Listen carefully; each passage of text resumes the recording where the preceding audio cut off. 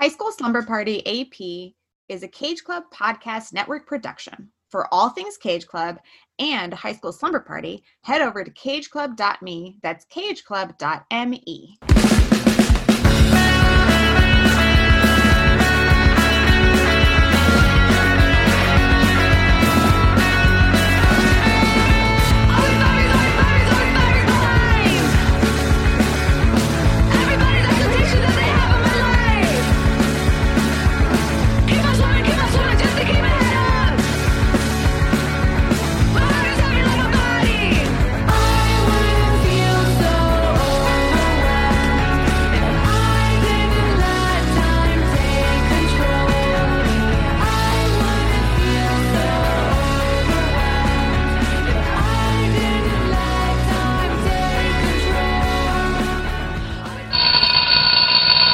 Welcome, slumbers, or maybe slumbers who take their studies a little more seriously. I don't know. This is another episode of High School Slumber Party / High School Slumber Party AP, and a continuation, if you will, teen movie review for 2021, part 2.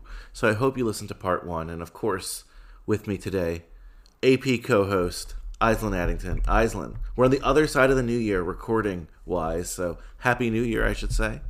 Happy New Year to you as well. 2022, it is here, and I like numbers, so certainly 1-1-22 was fun. Looking forward to 2-2-22 and 2-2-2-22. So, nerdiness abounds in 2022. Ooh, yeah, February we get 2 of those days, so that's cool. I didn't think about that.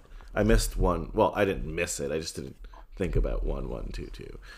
Yeah, I mean, happy to have you back on this journey. And reminder, slumbers, hit that subscribe button wherever you're listening. Google Podcasts, Apple Podcasts, Spotify, Stitcher. Follow social media, Facebook, Instagram, Twitter, High School Slumber Party.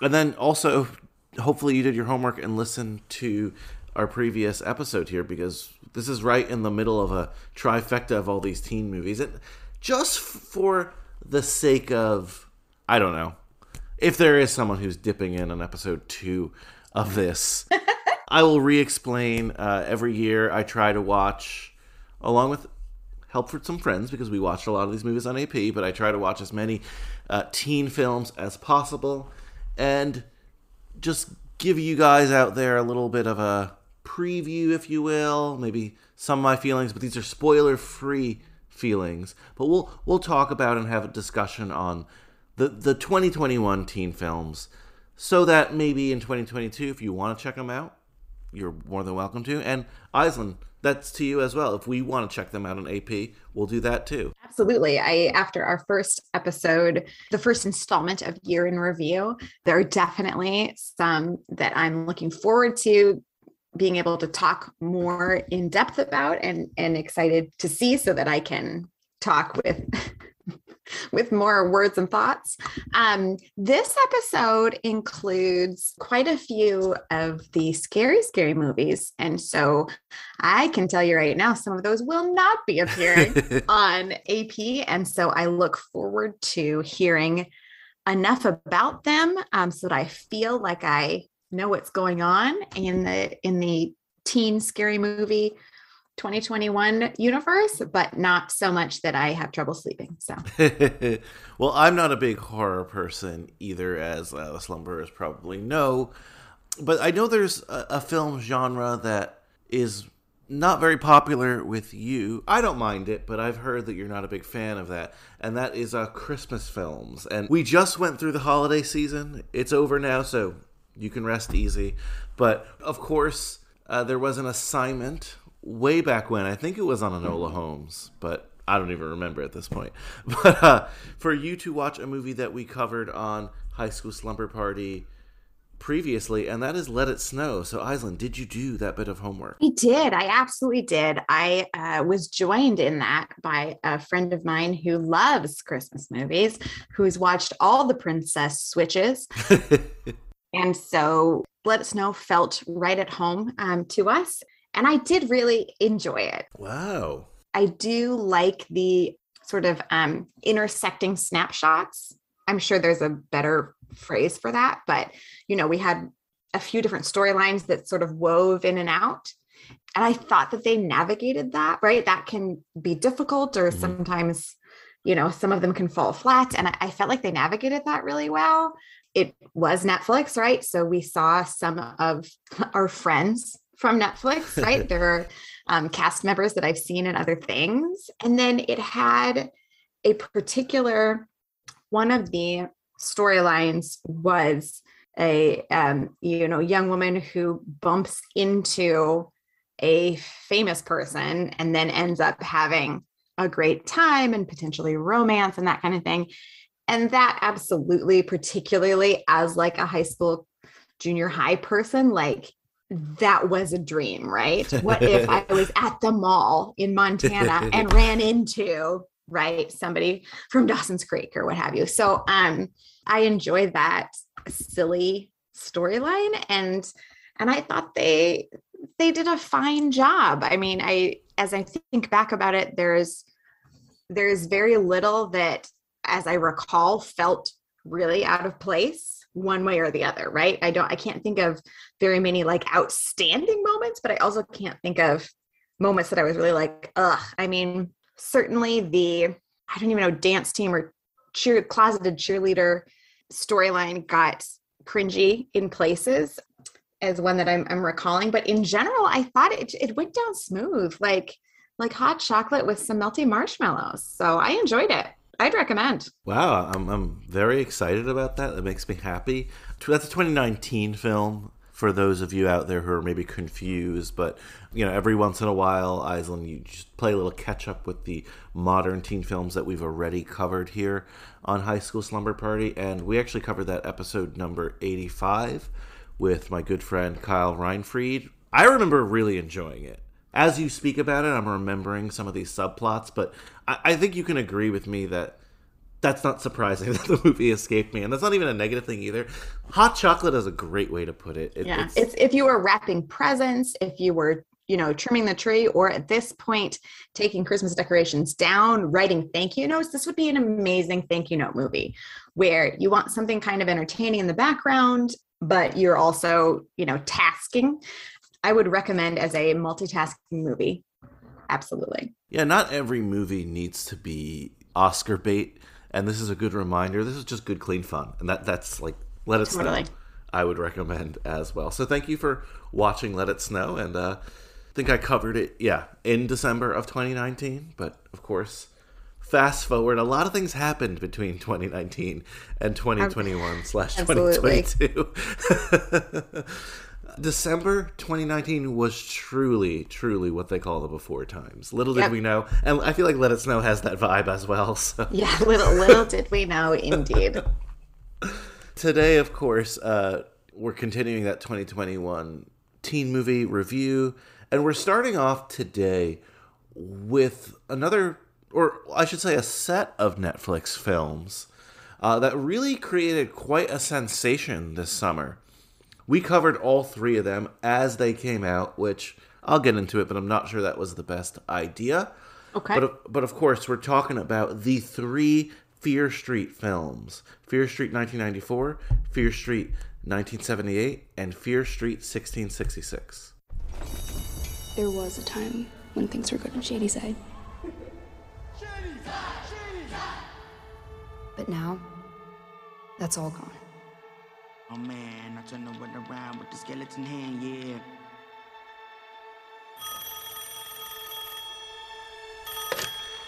Hello?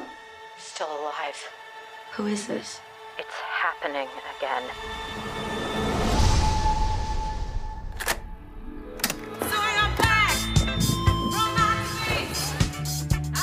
Tonight is Sunnyvale versus Shadyside. Red versus blue, good versus evil. Recommensicate,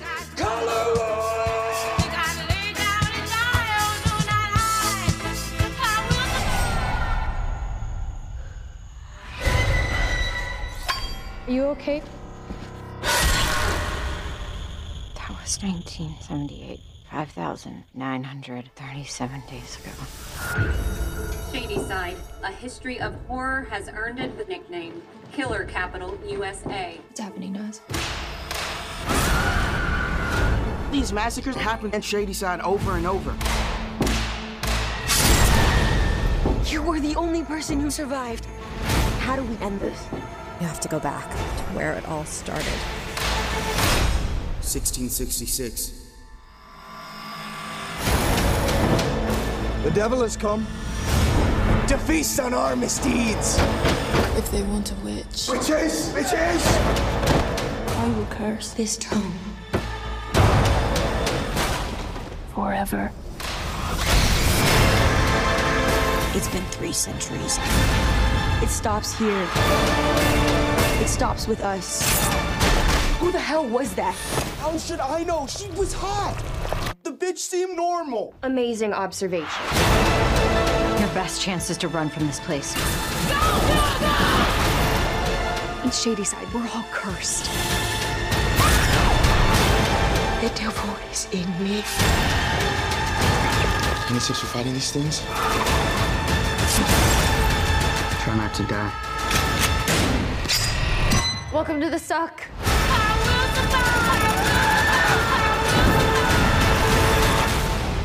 Come back from that mother...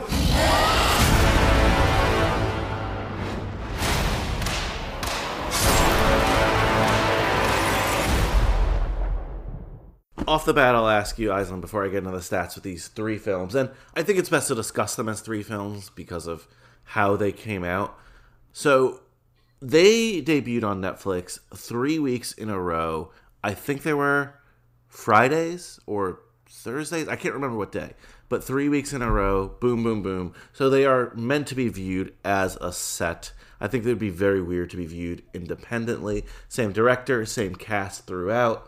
So it was a very unique project. So Aislinn, I'll ask, did you see any of these films? And were you familiar with the Fear Street series at all? I have not seen any of them. I was familiar with it. I think just a little bit general Netflix marketing, not my account because my algorithm has put me pretty far afield from this, but I was aware of kind of the event of it, if you will. And then I have seen glimpses because I enjoy a show that we've discussed off the pod, maybe we've talked about on the pod, but Queens Who Like to Watch, which is a collaboration between 2 drag queens, Trixie Mattel and Katya, and Netflix, where they watch and they are not spoiler free. They are spoiler full, just to put that out there early on. But so they covered that. So Trixie and Katya on Queens Who Like to Watch covered the Fear Street trilogy. And so I have seen images from it and I've heard them discuss it, but I have not watched in a sincere way. Were you familiar with the book series? No. I bring it up because I saw these trailers, or at least they had a trailer that was kind of all 3 movies in one, and then they had individual trailers eventually. But got really excited because one of the most frequent guests here on High School Slumber Party, Kate Hudson, she does the Twilight movies with me and just a lot of stuff. We have a blast. But she's a very passionate person, I'll put it that way. And if you're a fan of High School Slumber Party or a listener or just someone who's dipped in, you probably know how passionate she can get. And this is something that off air we had talked about a lot because that's like she's diehard Fear Street books. And R.L. Stine wrote the series, and Goosebumps was for the kids and Fear Street was for the cool teenagers, you know? Okay. And that's how it went. And there's hundreds of Fear Street books, and they had such a following. So she's not a horror person. I've mentioned I'm not a horror person. A horror film person, we'll say. Right. And I was like, Kate, this is perfect. I know you love these books. This is going to be an event this summer. We have to talk about them right away. And she ended up being the wrong guest in a sense. People really, really ended up enjoying this set of films. However, it was not the fans of the original IP, not the fans of the book property, from what I understand. I mean, there's some intersection in these, and I'll explain. The people who ended up really enjoying these movies were people who love horror films. Okay. These films were pretty bloody, pretty gory, You know, a lot of jump scares, like, and traditional horror things. And also, they did a pretty good job of subverting the traditional horror tropes. But for subversion to be entertainment, you kind of got to know what they're subverting. So if you're not trained in the horror language, it could be a little bit difficult to understand what some have told me is the brilliance of this. Yeah. And the other thing is they were very much clearly targeted to a younger audience. And not young, not like kids or anything like that, but not the original Fear Street demo, we'll say, which were like kids growing up. I see. Ancient millennials. Yes, yeah. Would likely be the book just based on the conversation we've had, or older millennials.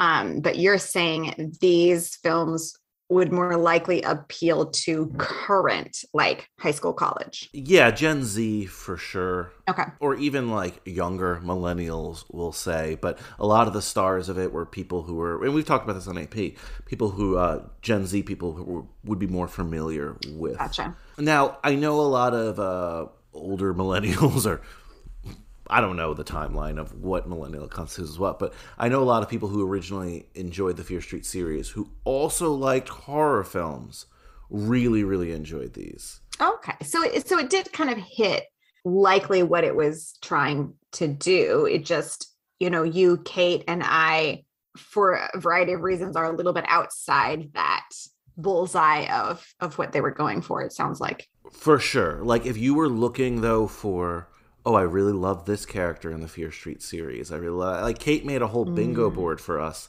of all Fear Street tropes and Fear Street. Oh, fun. And it was very hard to play because I don't want to say they took the spirit, the essence of what they were about and made a new story. And that's totally fine. But it wasn't like that rewarding thing of like, oh my God, I'm expecting to see character X or character B. It wasn't like for instance, the new iteration of Babysitter's Club where the characters are from the book. Maybe some of their day-to-day is different because of technology being different, things like that. But it's recognizable as this is the character, even this is the storyline of that original 100%. 100%. And Netflix had actually done the Babysitter's Club, and Kate was actually also a big fan of the Babysitter's Club, and I think that was definitely more what she was expecting. Sure. Of course, retelling in a modern, with a modern lens, but not like zero characters from the books. Sure. And stuff like that. I mention it because if you listen back to those episodes, and just for the record, episode 223 of High School Slumber Party was Fear Street 1994, which is the first one. Fear Street 1978 was episode 225, and Fear Street 1666, which was the third one, was episode 228 on High School Slumber Party. If you listen back and you hear confusion and, confusion. Some disappointment, that's why. Some disappointment, that's why. I need to give them another shot because this might have been the most polarizing thing I've ever done. Not that I personally care about listens, but they were some of our most listened to episodes last year. And I almost feel bad because I feel like people listen to them because they really enjoyed the work and they probably came out disappointed. I mean, I don't know. People are entitled to different opinions, but yeah, absolutely. And they could be some of the folks that listen could be completely on the same page y'all are. So I am looking at some pretty high scores. Yes. Both critically and Letterboxy. I want to ask you if you have a favorite of the three, but I also, if you want to give some of the scores before that, that's fine too. For sure. So let's get into these stats because they're actually, super important. This was a Netflix project, but I believe I read that it had been in the wheels of production had already been moving pre-pandemic, and the original idea was to release these 3 in a row in the theater, which I think would have been a very interesting experiment because that rarely happens. I do bring it up though because whether it was Netflix or the original producers, I have to salute whoever decided to say, hey, this artist, this director, Leigh Janiak, and for R.L. Stine for letting Leigh Janiak do whatever she wanted with his IP, right? Sure. They said, we're going to invest in this artist and her vision is to do 3 movies in a row. let's support that and let's do it. And you rarely see that, if ever, not just from a director, but from a woman director. That's awesome. So I do want to salute whoever decided to do that. And so I will say, Aisling, kind of in a long way of answering your question, the look of these films, I absolutely loved. I thought they looked awesome. Just the whole feel, the immersion into this world was awesome. My favorite... Let's go through the critical scores, and then I'll try to jog my memory and see which was my favorite was. But so for Fear Street 1994, which opened it up for us, 83% by the critics, 62% by the audience, 3.1 on Letterboxd. And I remember this one, a lot of people were like, where is this story going? Because it ended on a cliffhanger. And these are not three independent films. They need to be viewed together. That's okay. That's undisputed in my opinion. It was cool to go back to 1994, but I'm a history stickler, and I know I had a lot of issues, and maybe I shouldn't have, that's why I need to watch it again, but I know I had a lot of issues, like, it's 1994, they're playing some great 90s music, but it's more like a best of the 90s. It wasn't like what the radio would be playing in 1994, right? There was even songs from after 1994, and I shouldn't care, but I did. So Fear Street 1978, I thought that one was really, really cool. That was more of the summer camp one. Nice. So I really like Sadie Sink. Are you familiar with her? Not by name, no. So she was on Stranger Things. She's definitely an up-and-comer who you will know that name, I believe, in a year or two. And I'll say Gen Zers know that name. Like, she's very familiar with them. I think she's really, really great. This is the first time I saw her in Stranger Things, but the first time I really, dove into a performance she had. Thought she was super awesome in this movie. She's got a bunch of stuff coming out. Now, this blew up recently, but Taylor Swift redid all her music or whatever, and she did the song All Too Well, which really rips into Jake Gyllenhaal and the relationship he had with her. Not going to get into it, not the point. Minute, whatever. Yes, we're not getting into it. But she wrote and directed the 10-minute music video for that, starring Sadie Sink as the kind of her character. People really loved it. Sorry, Lee Janiak directed it? No. Taylor Swift directed it. Taylor Swift. Okay. So if you didn't know her from Fear Street, Sadie Sink got on a lot of people's radar through that Taylor Swift video. Gotcha. So yeah, so not Lee Janiak, Taylor Swift. But Lee Janiak, I again want to bring up again because I thought her vision was great. She put a lot of herself in the movie, in all the movies, which when we get to Fear Street 1666, I had my issues. So I think Fear Street 1978 was my favorite. 88% by the critics, 81% by the audience, 3.4 on Letterboxd. But people seem to love Fear Street 1666. And I'll say, two-parter here. So 94, obviously takes place in 94. And that's it was a great year because that's in the meat of when the Fear Street books were popular, right? Sure. So that totally makes sense. There's a curse throughout this town, and to learn about the curse, they kind of flash back to 1978, and that's the second film. By the way, Gillian Jacobs, who I really love, made me feel old because remember when you were a kid and you used to watch movies with young people and then there was an adult in the movie that your mom or whoever would be like, oh, I remember them from things. Yes. Yes. That was Gillian Jacobs here. Oh, fun. She did great, but it was also like Alicia Silverstone in Valley Girl. 100%. Same thing. But yeah, so she's she's in all three movies, and she's kind of the older character who lived that 1978, who's explaining what's going on in 94. I bring it up because the legend, the curse of Fear Street, really begins in 1666, and that's what the third film was about, kind of the origins of this curse. But the second half goes back to 1994, and if I want to say favorite parts of the whole series, that second half I thought was really, really good. So, okay, cool. 1666, I might be screwing up my years, guys, so I apologize. But 1666 overall, I didn't enjoy when they went back in the past. I thought the accent work was terrible. I'm sorry, I did. I'm also, again, I love history. This takes place in Ohio. There were no settlements of this nature in Ohio at that time. And that really Gotcha. bothered me. Yeah. Otherwise, again, I like I've said, I know I'm rambling here, but it just feels like I have to give an apology because so many people have either wrote or just spoke to me in person and been like, these movies were awesome. I don't know what you guys were thinking. So again, I need to give them another shot, but I'll just warn people again, if you're not into horror, you're probably not going to like these movies. Yeah. If you're into OG Fear Street novels, you're probably not going to like these movies. But if you like horror or you're familiar with some of the actors, you're probably going to like these movies. So There you go. that is my take on the whole Fear Street series. Lee Janiak, once again, I think did a tremendous job. And supposedly they might even do more of these. They might make it an anthology. It put her on the map for a lot of people. And for that, I'm very happy that they came Absolutely. Awesome. The next one on our list is the other one from this episode that has been previously covered. Yes. So the next one, I think, is kind of the opposite of everything that I just said.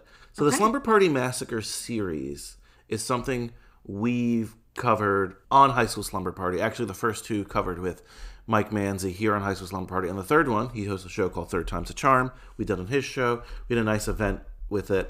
I'm not a big horror person, but watching this for the first time for the show, if I were going to recommend a horror series, almost like an entry-level horror series that a lot of people are not familiar with, I would recommend the Slumber Party Massacre series. The first one is from 1982. It's kind of a lower budget, not as well known as the Friday the 13th or the Halloweens and such.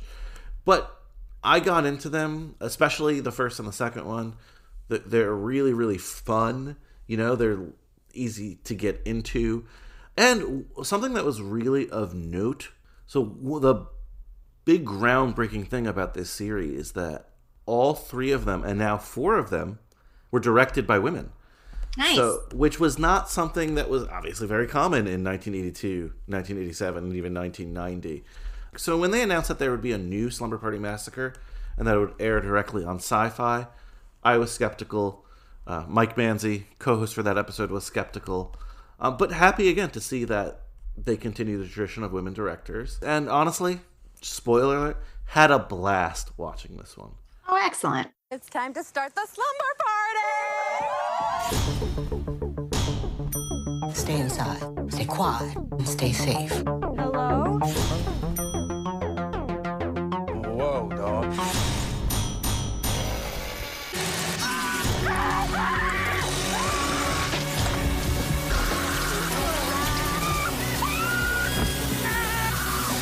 I love you. And that's episode 254 on High School Slumber Party. Covered it in 2021, of course, because that's when it came out. Directed by Danishka Esterhazy. The Rotten Tomato scores are really hard to pick apart when it's a movie that airs straight to TV. Similar to what I said last time about Spider-Man, if you watched all of them and then watched this movie, it was actually a very pleasant surprise. We really enjoyed it. It subverted a lot of the tropes. It openly discussed a lot of the tropes.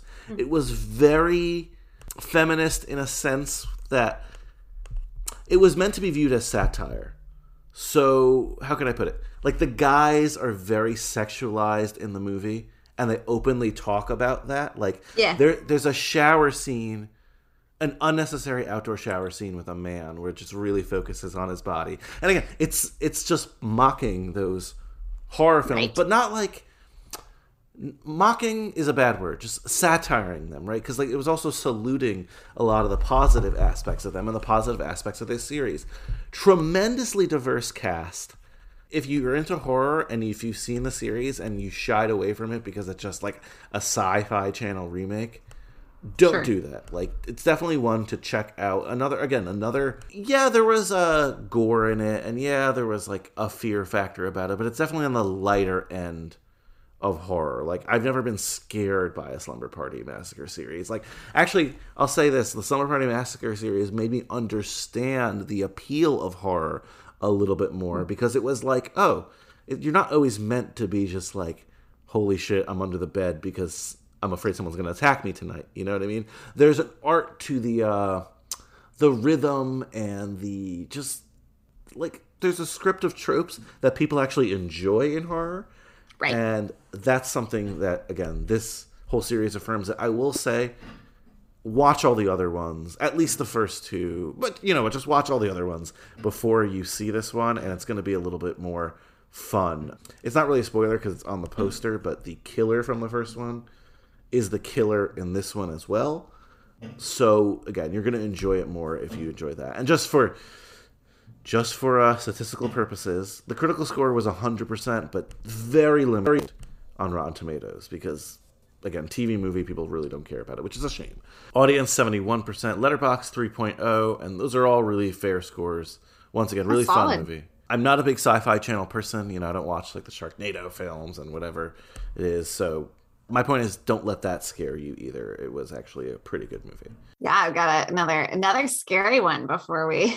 Yeah, we might as well continue with our little horror roller coaster we're doing now. This is not a film that we covered on High School Slumber Party, a film I just watched a couple days ago, actually. And it's There's Someone Inside Your House. Look, it's pretty obvious here. You're a good kid. There's a lot of pressure to be perfect. Sometimes it's easier to be ourselves around strangers than our own friends. You had no relationship with Jackson? No.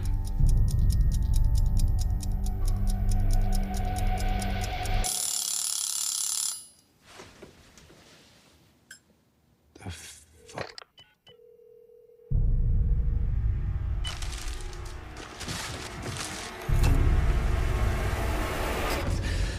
You're in my house, so I can legally kill you! This isn't who I am, this isn't me. Seems the killer wore a mask with the victim's face and was intent on exposing intimate information. Jackson Pace took a knee on the field of life. Hope they're serving Fireball up in paradise, brother. Now I want to die. Doesn't make sense, Why would the killer go after Jackson? He had secrets. Careful out there, friend. Crazy people in this town. I have a secret. I accidentally ran over a hitchhiker and dumped his body into the ocean. Is that bad?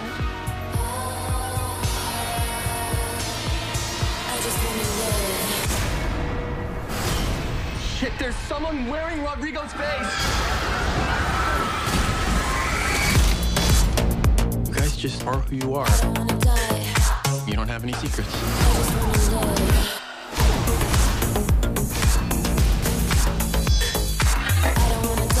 can't hide anything anymore.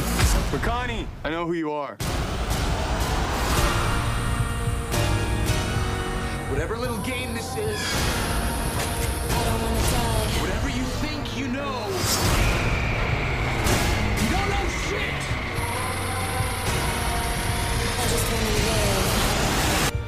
You know my secret. Okay. This one was interesting.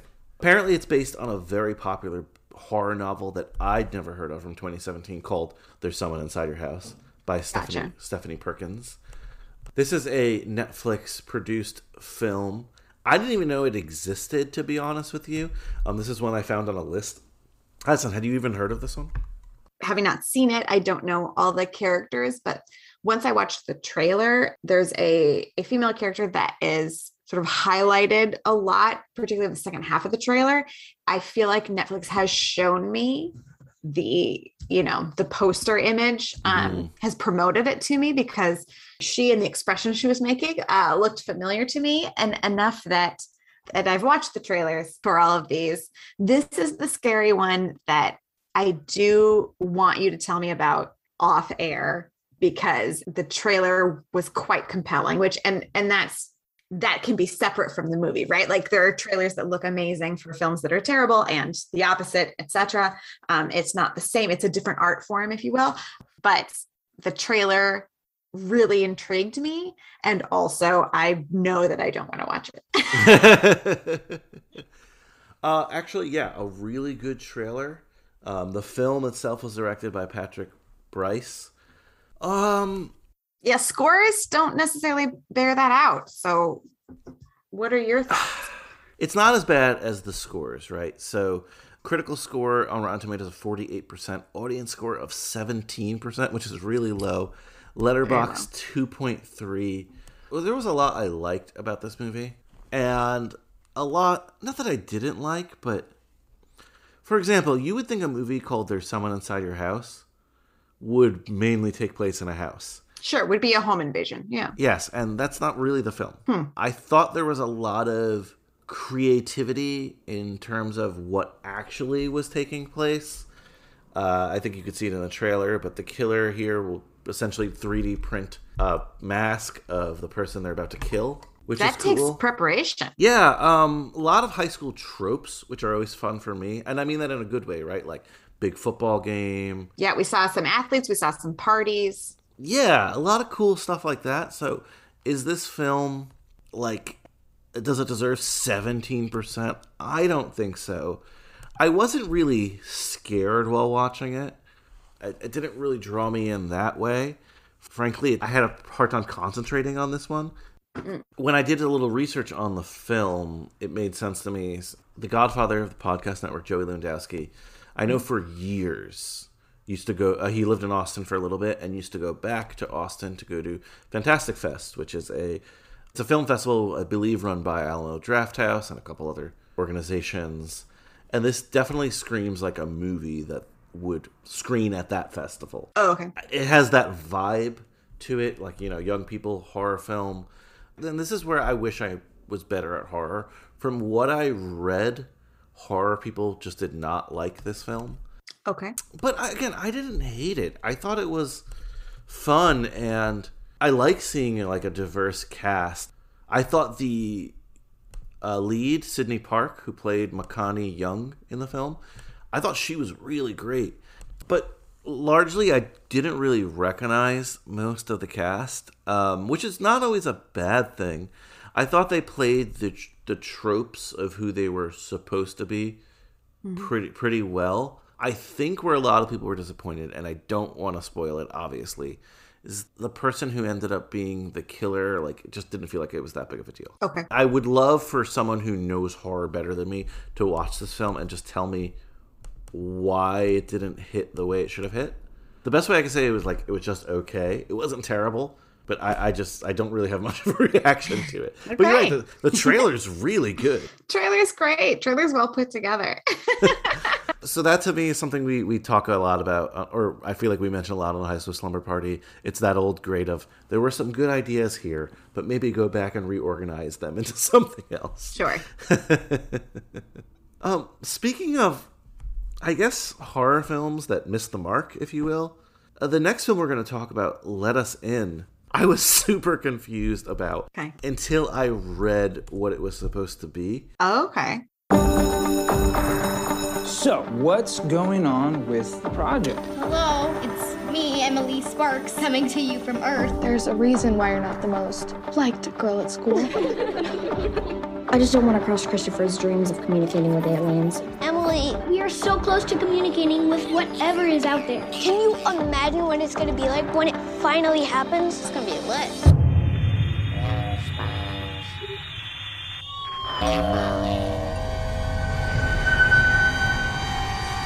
Will you let us in?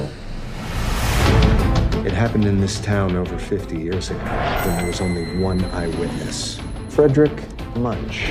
You mean me, Mr. Munch? His house is totally haunted. The black-eyed kids. It's their harvesting time. Then why do they ask you that question? To let them in? Because they have to. They need permission. But whatever you do, never say yes. Sweetheart, the police will take care of it. Please. I want you to stay put. You guys don't understand. They're not a human. You don't know how they think.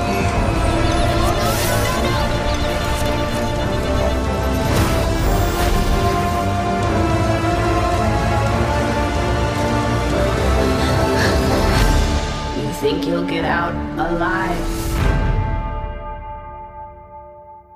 Another Hulu. You mentioned this is a big year for Hulu and teen films. Yeah. A lot of Hulu teen films this year. They clearly made a move. I think we'll even talk about we'll talk about at least one more in this episode. But Hulu, and I like it. Keep buying teen films and putting them out there because I will watch them. And the film, of course, is Let Us In. And this one, directed by Craig Moss, I thought like it might be really cool. I love the poster. I kind of love the idea of it. It was a little bit more sci-fi than horror. But where I didn't connect is that, and I had to read about this after, was that this is actually supposed to be a horror movie for kids. Oh, okay. It's about disappearing teenagers, but the heroes are like middle school kids who are really, do a lot of research and save the day, if you will. Gotcha. So a little kind of like second season of Stranger Things, a little bit, where some of the true teens have to join forces with some of the middle school kids. Exactly. And this was definitely influenced a lot by Stranger Things. You could definitely tell. Not in terms of like the period piece nature of it, but just exactly what you're saying. Like kids saving the day. I thought there were some good nuggets of stuff here. It just did not hit with me. I found myself drifting off a little bit. Maybe if I was a kid, this would be a good entry-level horror film. Yeah, I mean, I don't want to say I like the idea of horror for kids, but I like the idea of sort of suspense and for like we're saying, kids working together to save the day. I think that's a fun idea and something that would resonate with young folk. Especially, again, the fact that like there's almost these very tropey, but in a good way, kind of teenagers being teenagers, we'll say, right? And their teenage behavior kind of that's what gets them in trouble, right? And I think it's just like, being a young kid, and I was not a younger sibling, but I've definitely seen it. You see older teenage siblings getting in trouble, and you think you could somehow save the day, right? Like, so I could see the connection there. And the premise I thought was good. There's a sort of like this, you're not sure if they're just aliens or just some kind of supernatural people who they need to be invited in, and once they're in, they take these teenagers, and we learn in the film, this is not a big spoiler because we learn it early on, that they are here to essentially harvest teenagers, right? So that's the whole Let Us In thing. That's scary. Yeah. They need to be invited in. Again, I would love for like a younger person to watch it. I don't think it's going to be something that we cover on AP just because it, for me, did not get a reaction. And it seems like the critics and the audience and the Letterboxd nerds agree as well, because 20% by the critics, now not a lot of critical score here, 29% by the audience though, and 2.1 on Letterboxd, which is not very good. Don't let scores chase you away. Once again, intended audience, probably not the ones logging in on Letterboxd or Rotten Tomatoes for that matter, but definitely not one of the highlights of the year. I do, again, like that idea of taking a genre that's not traditionally associated with younger people and kind of making a version that would be. So, absolutely. Craig Moss and the people behind this movie, don't let what I'm saying discourage you. Another film that was definitely not marketed for you and I is the next film we're going to talk about, and it is Finding Ohana. Dad, hello. What if Papa doesn't have internet? Ioane, please don't kill your sister. You guys look taller in the picture. Quick. Mahalo? Seems a little unsanitary. And I'm not spending my senior year stuck on this stupid island.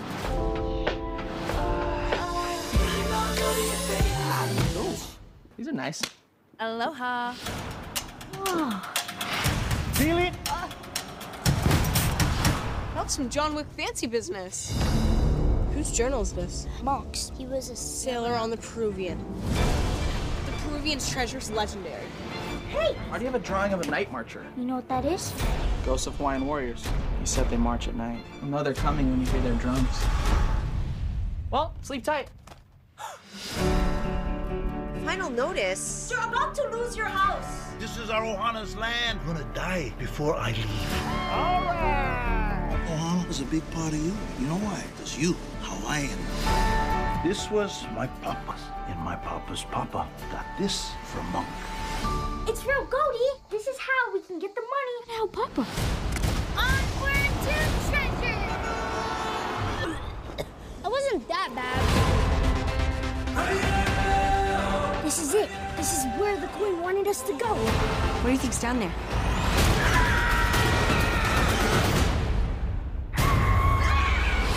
I just want to grab my sister who thinks she's Indiana Jones. We'll get them. My kids are inside a mountain looking for some Spanish gold. I have to enter. I mean, no disrespect. Your turn. What's up, Mountain? You looking beautiful right now. You're good. We can go now. We just have to go through the jaws of death. That sounds inviting. Oh! See? Piece of cake. Don't move. Why does it have so many eyes? Those aren't eyes. I know you're scared, but I'll be right here the whole time. I gotta do this for Papa. Run! Healing, come on! Hurry! 1, 2, 3! I'm not as strong as I look. I only went to 1 CrossFit class. It was a free trial. Shut up!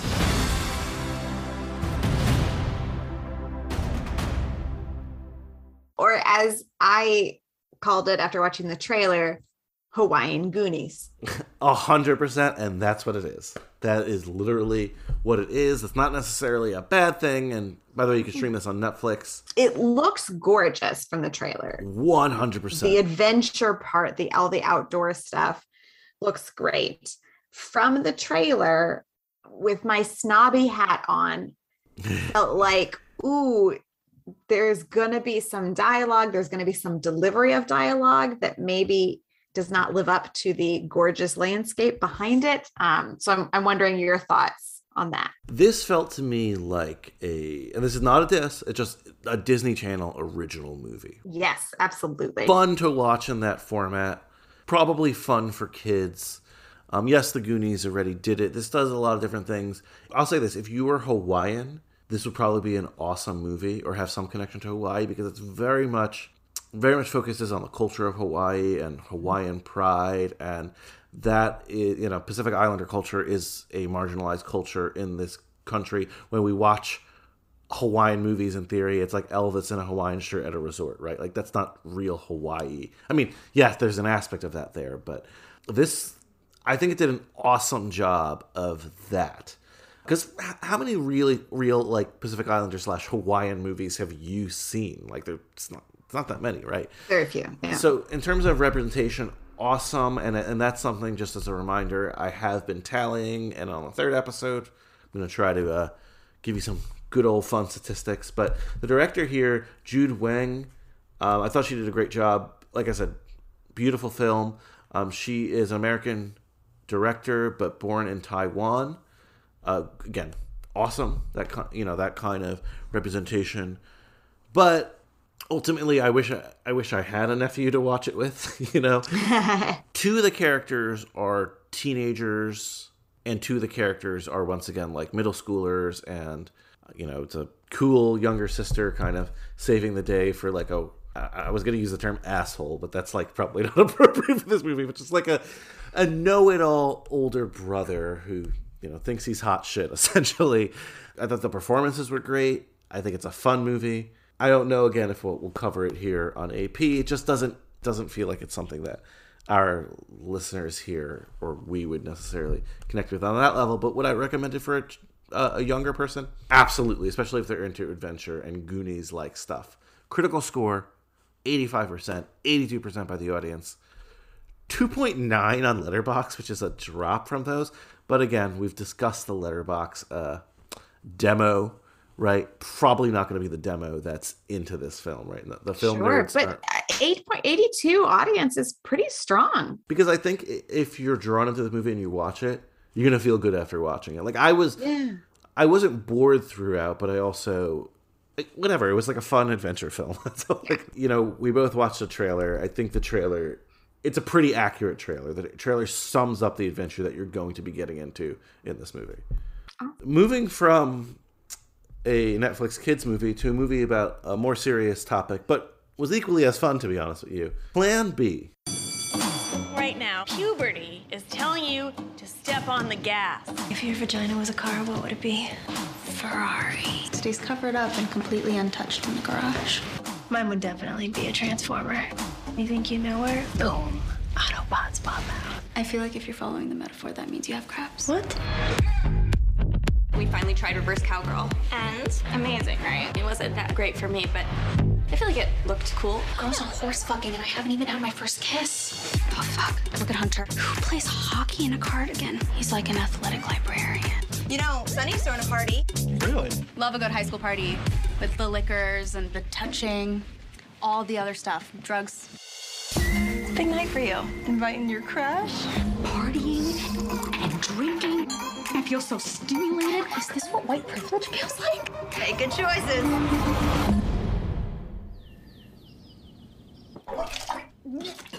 Oh, fuck. Lupe? I had sex. What? You banged your crush at your own party? You are my hero. Oh, God. I was peeing, and a condom fell out. What? A condom full of goo. Let's get the Plan B pill. Is there an alternative? You mean a Plan B? Sorry, but I declined to offer you the Plan B pill. Have a nice day. Let's go to Planned Parenthood in Rapid City. Hey, do you realize this is our first official road trip? Where are we on here? What do these red lines mean? This really, it means a pension zone. I hate to tell you, but Planned Parenthood is probably closed for the night. My 24-hour window is closing. So the condom just fell out? I've been there. Oh, sorry. Make sure that condom fits snug. We need the morning after pill. I got one more right here. That could be anything. I got some pill. Sunny? It's like a really small chance it might be PCP.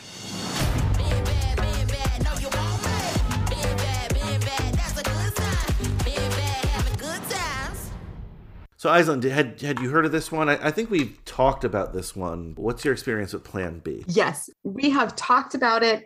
I had seen the trailer prior, and it's been on my list. Haven't yet watched it, but also, I see directed by Natalie Morales. Is that the actress, Natalie Morales? Yes, okay. Absolutely. Because I'm a big fan of her. And so I'm excited that she directed it. And I really look forward to watching it. I don't have a good reason for not watching it yet, other than like pandemic and life things getting in the way. But certainly rewatching the trailer for this purpose, I am very excited to watch the movie. I really, really enjoyed this one. Another Hulu movie here. So there you go. Once again, shout out to Hulu for investing in teen films last year. This was, I think it got a little overlooked because it was in a trifecta of abortion movies. Sounds weird, but really a trifecta of access and yes, barriers to accessing reproductive care movies. 100% a better way to say that. We covered on AP Never, Rarely, Sometimes, Always, which was definitely, now that I've seen all three, the more serious of the three. They're all deal with serious things, but that one left you with a different feeling than the other two, which was Unpregnant, which I definitely want to cover on AP, and I do want to cover Plan B on AP as well. They're very similar, but that doesn't mean that like the story should cancel each other out. I think they're both worth watching, and I think they're both awesome. And in this case, Plan B, I thought it was a really, really awesome movie. It's a pretty, unfortunately, all too common storyline in a lot of places in this country, but two women who are best friends, essentially they need to, one of them has a sexual experience she wasn't, too comfortable with, and wants to be safe and wants to score some Plan B, essentially. So they live in South Dakota. So kind of your direction in the country, Aislinn, right? Like, yeah, almost the Northwest, yeah. The Mountain West, as we say. But, I mean, I'll tell you, I haven't seen too many South Dakota films, so it was awesome to see a film take place there. But, in that state, apparently, according to the movie, and I could be wrong, I'm not familiar with the laws in every state, the pharmacist can use their discretion to deny Plan B to a minor, and that's what happens here. So they need to they look for the closest Planned Parenthood to get it there, and it's a fun little road trip film when it comes to that, and it's about friendship and being in high school and life. And I loved the two leads here. Sunny, played by, and if I'm mispronouncing this, I apologize, but Kuhu Verma, she was amazing. I thought she was so good in this. And Victoria Morales, who plays Lupe, also amazing. People might know her from the Teen Wolf MTV version, not the Michael J. Fox version. But they had such great chemistry. And again, I know there's a portion of the country who might not be into it, but the audience score compared to the other two films, still pretty high. 81% by the audience, 96% by the critics, 3.6 on Letterboxd. 3.6. I feel like this is a movie that a lot of people missed, maybe because it was on Hulu, because I know Hulu's not in even like the top 3 or 4 of most subscribed streaming services. So that's unfortunate, but don't let that stop you. Definitely get Hulu and watch this movie. That's just my opinion, but I think we definitely should cover Plan B on High School Slumber Party AP. Yes, and I am and have been a Hulu subscriber and a Hulu fan for a long time. So nice. I'm also excited that they are expanding the repertoire and really there have been some outstanding series that have been Hulu originals. And you're right. I think as a maybe second tier streaming service, I think sometimes they're overlooked. So I think this is a great example of a reason to get connected with Hulu. 100% agree. So putting that on our AP list that we will cover at some point. Speaking of our list, the next one, when I was watching trailers for this, was my favorite trailer. And I'm just so now I'm suddenly very much looking forward to watching Sophie Jones. Things have been weird. Death is weird. At least I've been coping well. I mean, I haven't been cutting myself or drinking or taking drugs, so that's cool, I think.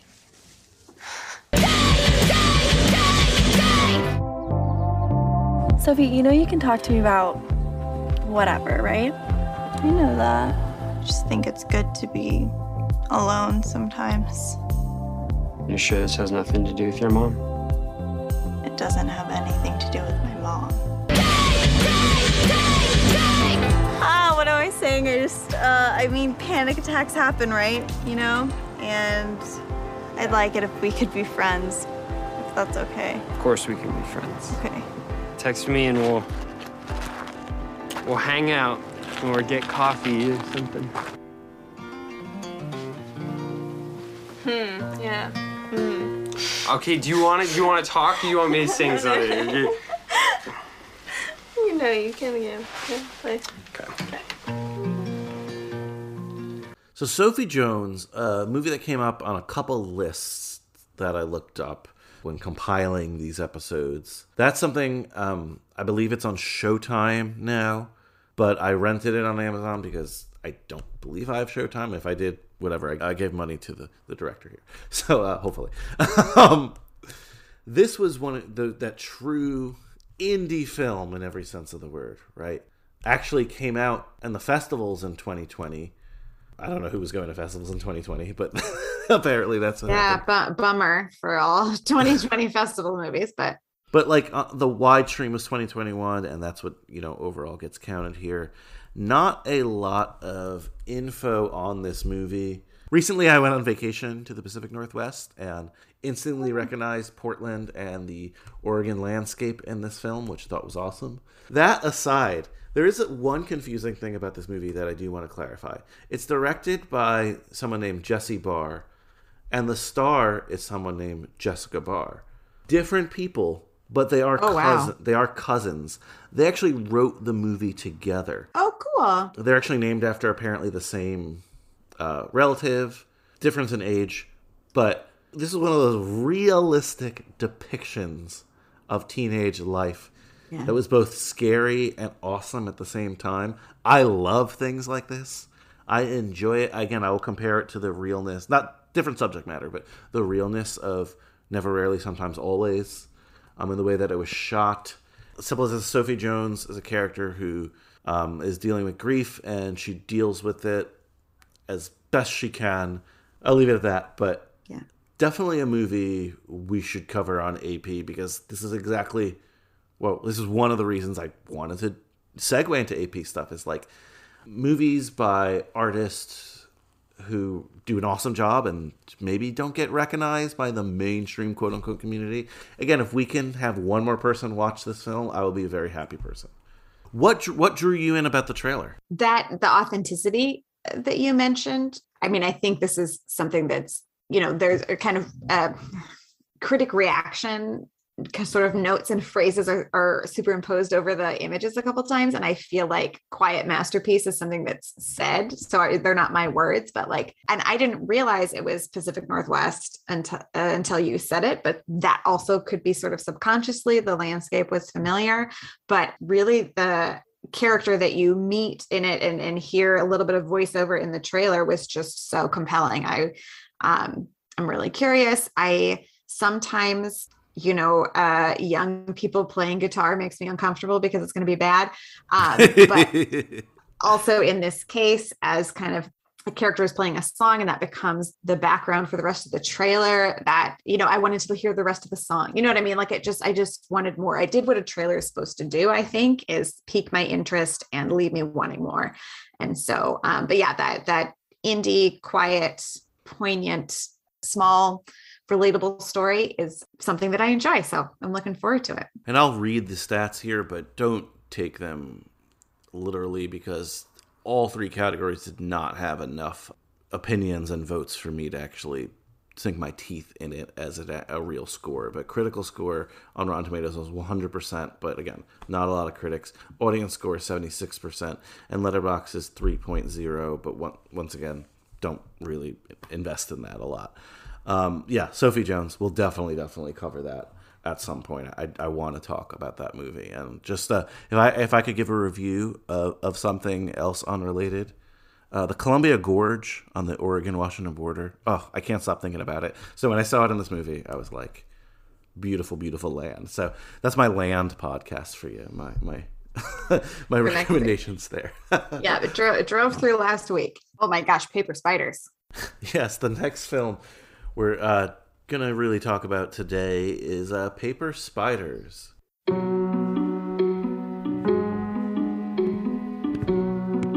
I'm here because of my mom. Me too. Mama, please don't ask me a million questions. Oh, come on now. Give me some credit. Hey! Hi. Does anyone call you Danny? Not really. Where are your parents no. from? You don't have to answer. She's always been quirky. I can't help it. I'm inquisitive. Maybe a little neurotic. It's loaded with saturated fats that clog your arteries. Oh. Bet nothing like this.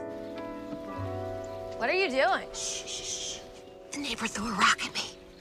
What? Yeah. I was doing laundry. I heard a bang. Aren't you scared that he's gonna murder you in his sleep and bury you in his yard? Oh my God. Well, I wasn't until now. She thinks our neighbor's stalking her, climbing on our roof. Every little noise she believes is an attack. She's paying me to follow him. How do I convince my mom that it's all in her head? That's gonna be hard. She's off the edge. I'm not gonna sit back and do nothing.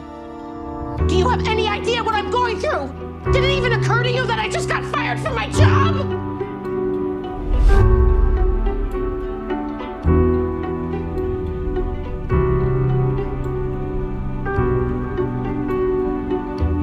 There's a mistake waiting to happen.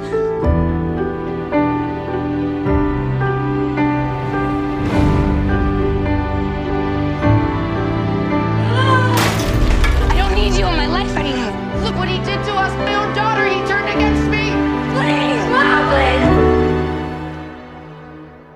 I'm not gonna lie, this film fucked me up. Yeah. Another indie film here. Were you familiar with this one? No, had not heard of it. Love Lily Taylor. Liz Taylor? Yes. I feel like I haven't seen her in a while, but that could just be me because pandemic has really slowed down my adventuresomeness in watching.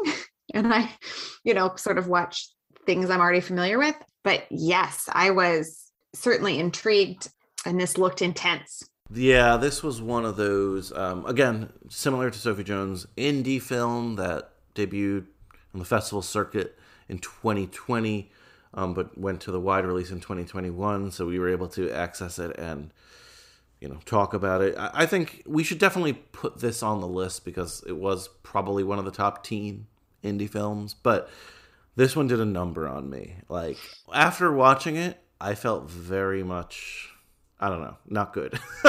Do you mean you're continuing to think about it, or? Yes. Okay. In that way, it is about a awesome, brave young woman played by Stefania LaVie Owen. And I mention her because I think she's very good. But also she was in that Netflix show that was somewhat popular, Sweet Tooth, about like, you know, it had like animal people and stuff. I don't know. Yeah. So a lot of people might recognize her from that. I think she does such an awesome job, and the performance is so powerful. And you mentioned Lili Taylor, who excellent, and really I should nominate her for the High School Slumber Party Hall of Fame because she's been in so many great high school stuff too, and just young, just great movies and stuff. But it's a story again of a young woman who essentially is dealing with her mom's mental health struggle. So her mother's mental health symptoms include paranoia and delusions, and it's just the two of them, dead parent. High School Slumber Party trope, as the father has passed away, which has caused some mental health trauma for the mother and the daughter, obviously. But it's her senior year. I believe she's gotten into Stanford, and suddenly the difficulty of caring for her mom has been thrust upon her, and there's a lot of competing. Even while watching, you'll have competing opinions on what she should do. A neighbor moves in, and I don't believe this is a spoiler because I think it's pretty clear that this is not a horror film or anything like that, but there's almost a reading of this, like, because the mother, Lili Taylor's character, believes that the neighbor is stalking her and just doing bad things to them, threatening them, and I think the movie is great because of you feel as the viewer this sudden cloud of pressure on the daughter, or just not knowing what to do, because for a lot of the movie she believes her mother and she's standing by her mother, but it gets to the point where the best way I can describe it is like there's almost a paralysis of movement of the progression of her life. Sure. It's a heavy movie. It's definitely not a light watch. It's a movie that'll, again, like it fucked me up a little after watching it. I think the phrase, again, like overwritten while the action was going on, is like this movie, you know, rips you apart and then puts you back together. Yeah, but I don't know if it put me back together all the way. You know? Okay. I don't think this movie's for everyone. I think there might be someone who could say that it was overdramatic. Sounds bad because that sounds like a soap opera, but it really hits you on the head with what's going on. Okay. It's not subtle in that way, but the performances make it worth it. And there are some funny moments as well. I do want to talk about this movie on AP because there are things I want to talk about with you right now that I can't because you haven't seen the movie. There's like a love interest who, spoiler alert, I'm not a fan of. Okay. But also in high school, there's a lot of mismatched love interests. So that fits, right? Accurate. I think this is a real movie, but it's like a lot of no moments or like, you know, not a movie you could ignore if it's on the TV. Sure. And then when I looked at the box office numbers, it says $2,900, and I'm like, all right, they put in so much effort and heart into this movie that more people just need to watch it for that. Was this one that was impacted by pandemic in terms of release? For sure. It definitely seems that way. Again, I didn't do a deep dive into the research, but just for a movie coming out and whatever the shambles of festivals were of 2020, and then kind of just in terms of streaming theory, if you will, the fact that this is one of those that, yes, it's on Showtime, but Showtime, sorry, execs at Showtime, but is not HBO. Not everyone has Showtime. True. Not everyone has HBO. So the fact that, you know, not everyone has Showtime is a bigger deal, but it's not on Netflix or even Hulu or something where you're scrolling and you're like, that might be interesting. Whatever their business model, maybe it works for them, but I think in terms of exposure, I don't think a lot of eyes are turning on to Paper Spiders, which I think is a shame. Heavy movie, we'll have to be in the right mood to cover it, but again, I think we should definitely cover it. And stats on this one, 100% by the critics, but also not a lot of critical scores. 94% by the audience and 3.3 on Letterboxd. So I think good scores all around there. The last two films that we're going to discuss are similar in a sense where definitely did not get the exposure. I hadn't heard about them, but I believe both ran on the festival circuit. Kind of happy that I discovered the both of them. And the first one is Blast Beat.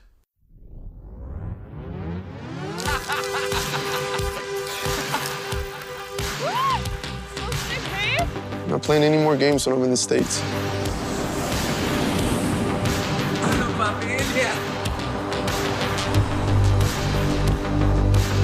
I just moved here.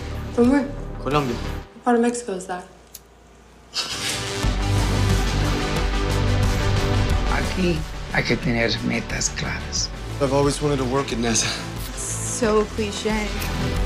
Prométeme una cosa, que va a hacer un esfuercito para adaptarse, ¿sí?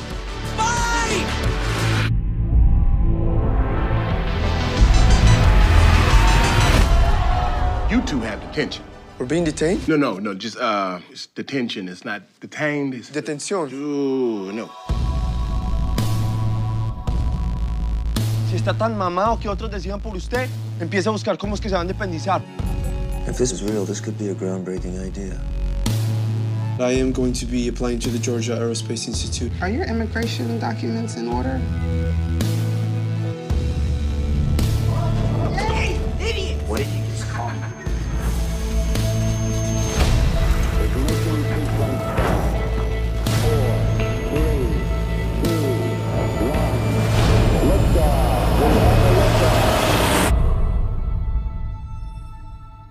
Ustedes son hermanos. Me hacen el favor y se apoyan uno al otro. Another Hulu film for this one. There it is, Hulu again. Making that investment.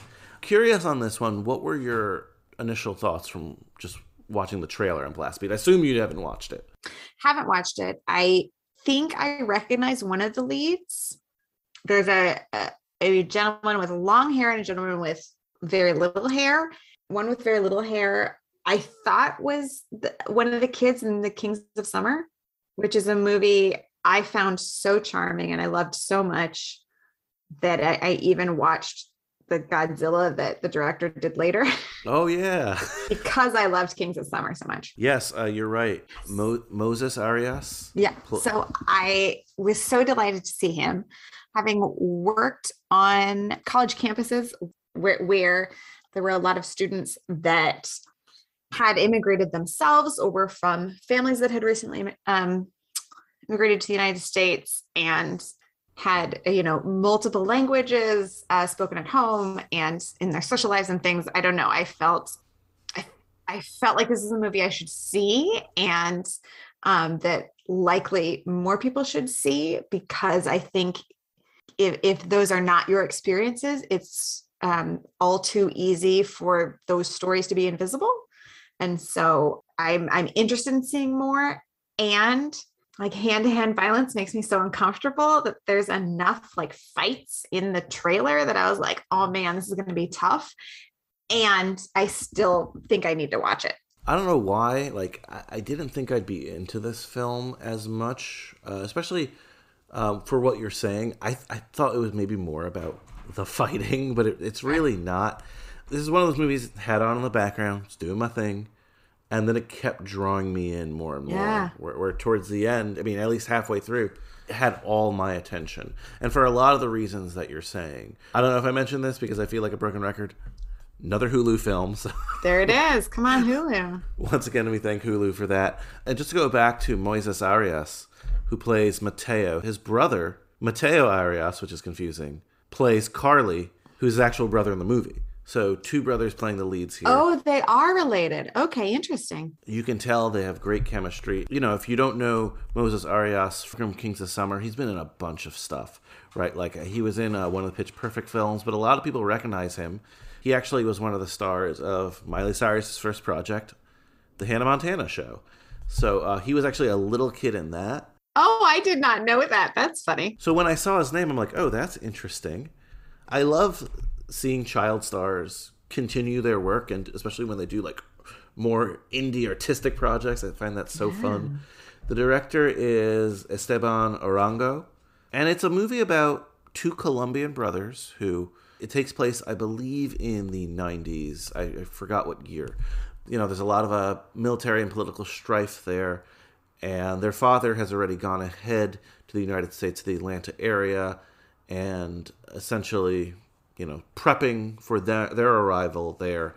So the whole family ends up going to escape this political conflict, and one of the brothers is incredibly intelligent and has a dream to work for NASA, and the other brother is kind of a little bit of a social delinquent back home in Colombia that continues in America, and they're basically fish out of water in this new high school, the Atlanta area, but they end up making friends, but also enemies, and it just really does a great movie to show like a true immigrant struggle. Yeah, those extra barriers and the things that family has to think about and consider that a family next door doesn't. That is, yeah, which again, if it's not a lens through which you viewed walking through the world, so much of it is invisible. And I just think it's so important for people to understand that there are so many barriers depending on your background, depending on your story.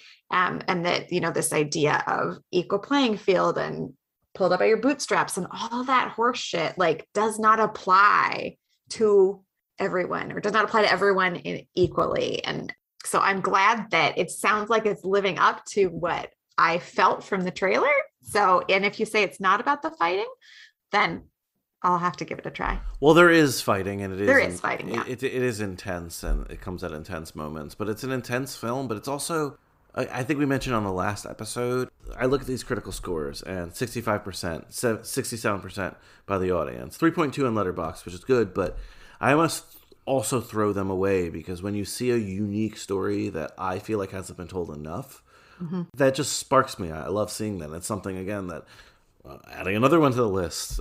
But I'd love to talk about it on AP, because it's just a story that I really, really have not seen a lot of, and I think they did an awesome job with it. Also want to shout out the dad in the movies, played by Wilmer Valderrama, which is awesome to see. Yes, to see him in a sincere role. I haven't seen a lot of him outside of that 70s show, but to see him in a serious role and speaking Spanish, I don't know. I want to see more. And kind of like you mentioned with the other actor, sure, it wasn't quite like a child actor, but a little bit similar, right? Like, yeah, he would play a teenager. We met Wilmer, when he was playing a teenager. So to see like a grown-up version is a little intriguing, not gonna lie. Yeah, so definitely, just for the uniqueness of the story, would recommend Blast Beat. The last film we're going to talk about today, I had a similar experience where I hadn't heard of it, but came out feeling really good about myself in this one. Or let's say it was a fun movie. So the film is The Exchange. Just want to talk to you about this exchange program. Super way to make friends, learn about the world. I'm here with Tim Long, awaiting the arrival of a young man from Paris.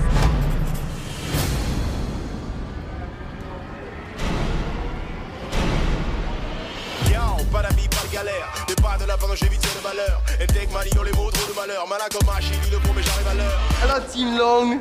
Bonjour. Hello. So beautiful. There's a mix-up. Je suis la fille qui part. Oh, wait, this is your room. These are your friends? They look sad. They're the Smiths. Huh? Great new band out of England. The following school is at 8:30. I am already ready. Am I crazy, or are his pants totally see-through? His pants are see-through. Outfit's terrific. This place is like the Breakfast Club. I love this school, huh? I go to this school now. Yeah. Please stop speaking. This is Stefan. He is the exchange student from France. Gary's a gym teacher. Gary's also the local law enforcement. I'm firm, but I'm fair. And I don't see color. Oh, no. You should go see the doctor. I know he isn't what you expected. Drive us to Mary's house, huh? Did you want to make out? Give it time. Relationships can be tricky. Tim, I feel like I've done things to make you not like me. Hello, I'm Stefan the Bellemadi. Oh, what do you think? Why do we live here? he hates this town and everything we stand for. Something go wrong, blame Stefan. A squirrel get broken, you blame Stefan. Substitute teacher, he gets pregnant, blame Stefan. What? I like girls a lot. I just don't see why they would like me. What? Why? You have good face. You have a nice penis, huh? I see it in the bathroom team. You trapped with your own porn. Yes, and toothpaste. So rented this one on Amazon. Unfortunately, you got to pay for this one as of now. Any initial thoughts for you, Aislinn, on the trailer for this one? Yes. From time to time, my brother Tobin, co-host of The Contenders, sends me trailers. He knows I like to watch trailers. He watches trailers. And if there's something that he thinks I will enjoy or think is funny, he'll send it my way. And he sent me this trailer a while back. And so I didn't remember the name of it because the pandemic has ruined my brain. But once the trailer started, I was like, oh, yes, this one. It was that thing of like, oh, yeah, I meant to keep track of this and I didn't. It seems like it's not even a different side of the same coin because it's not the same, but it's like a different roll of the same die as Blast Beat in that there's a kind of a fish out of water. There's a cultural exchange happening. But again, this is a comedy, correct? Mm-hmm. Yeah, very much. The trailer made it seem like. Very much so. But and it made watching the trailer made me think a little bit of Tall Girl, where there's an exchange student there. The love interest is an exchange student, and at home we learn from his perspective. At home, he's a nerd. He realizes he has this chance to kind of be cool in American high school, and this seemed kind of the opposite of that, where a misfit or geek, or I don't know how it's portrayed in the movie, but a kid who's looking for a friend signs up to have an exchange student. And what he gets is this very dynamic, flamboyant character that may or may not meet that goal that he was hoping for. And it looks like hijinks ensue. Well done trailer, because that really is what the movie is 100% about. It's directed by Dan Mazer, who veteran comedy director. He's worked a lot with Sacha Baron Cohen in the past. It doesn't really have like a Borat feel to it. I was so pleasantly surprised by this movie. It was really fun and funny. And it's a period piece. It takes place in the 80s in northern Canada, which I thought is a very awesome and unique setting. It's a French exchange student. He's kind of picturing what he thinks a French person is like in his mind, and I think a lot of us might picture a French person the way he's picturing it. Instead, he gets a kid from inner city Paris. He's super cool, and it doesn't change his life in the way that he thought it would, but in my opinion, you should never assume, you shouldn't order a human being to change your life like that. Exactly, yeah. And that's what we kind of, learn in the movie, and they form a friendship. At times it's a love-hate friendship, but it ends up being pretty positive. I thought the performances were great, and it has surprisingly a lot of not just heart, but it touches on some issues you wouldn't think a comedy would, in terms of just race and fish out of water stuff that's a little bit more real than the silliest direction you can take it, I guess. Sure. So yeah, The Exchange, I would love to cover it on AP. I wish it didn't go as under the radar as it did, if that makes sense. So you say under the radar, how did it do in terms of those analytics we've been covering? So 67% by the critics, 65% by the audience, 3.1 on Letterboxd, which again, not terrible stuff, but there's also not a lot of reviews overall on this. I don't even know if it really got a theatrical release. Mm-hmm. There's not a lot of, again, just data on the film. It's almost identical to Blast Beat. Yeah, no, exactly. In terms of the analytics. Exactly. And again, I don't know. I had a good time watching it. I can't complain. I know this director had another movie this year, which was like Home Sweet Home Alone, which is supposed to be in the Home Alone universe. I didn't watch it, so don't let that deter you. It was a fun film. Again, it's a simple, silly comedy, but I think it has a lot of heart. And yeah, The Exchange. I've learned so much today. I've learned things I definitely don't want to watch and things I can't wait to watch. So Yes, very successful. Yeah, part 2 of our 3-part series here. And so many female directors. I can't wait to discuss the analytics on the next episode because a lot of fun things in that range in terms of demographics, but also a lot of differences between last year's. I'll share last year's data with you, and we'll be like, oh, okay, maybe we'll have a hypothesis as to why there's some differences. Maybe we won't. Who knows? But I think we'll have fun with the data, and that's why this is AP. Yes, precisely. Well, thank you once again, Aislinn, for just making me feel a little bit more just normal and having someone to bounce these new movies off of and just talk about them with. And, you know, I like when you get equally as excited as I am about some of these movies. So I can't wait to talk about them with you in long form. And I can't wait till part 3 of this series here. So anything you want to say, plug, or Happy New Year. I hope folks are having a happy, healthy, and finding joy in the new year. That's what I wish for them, for y'all. Once again, follow the show on social media. Aislinn, are you still on Instagram or have you quit it? I am on Instagram and I pretty much exclusively look for cute dogs. And so I very rarely am reminded to check and make sure that I'm not ignoring people. So again, if I'm ignoring you, I do apologize. But I have learned how to send. So if I see something cute on Instagram that I think you would like or someone else would like, I've learned how to send it to them. So I'm still learning new skills. Love it. Love it. Well, looking forward to just your Instagram stories in 2022. Maybe not literal Instagram stories, but just tales of Instagram. I think that's a few lessons down the road for me, to be honest, but I'll get there. Slow and steady.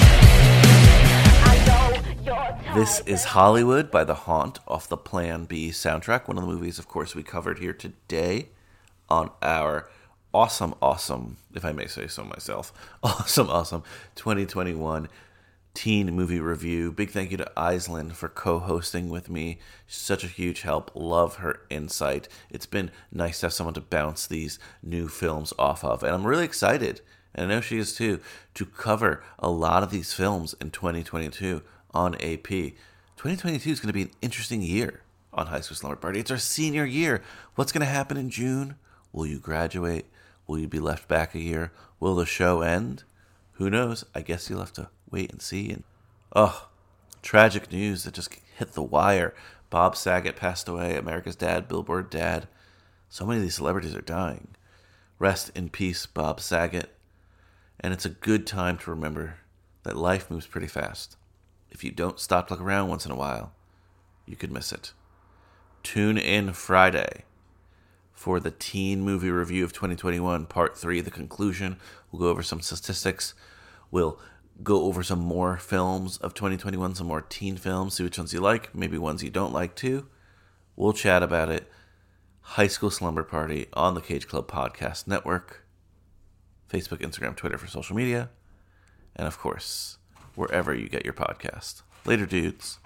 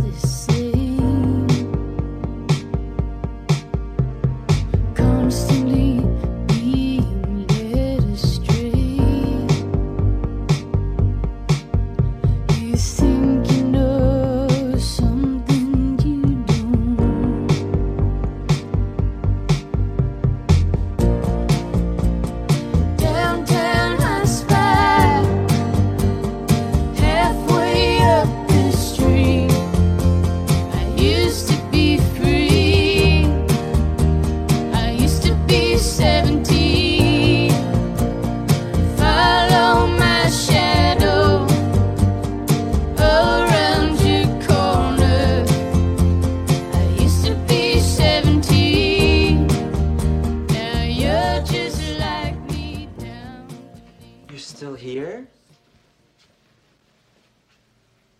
It's over. Go home.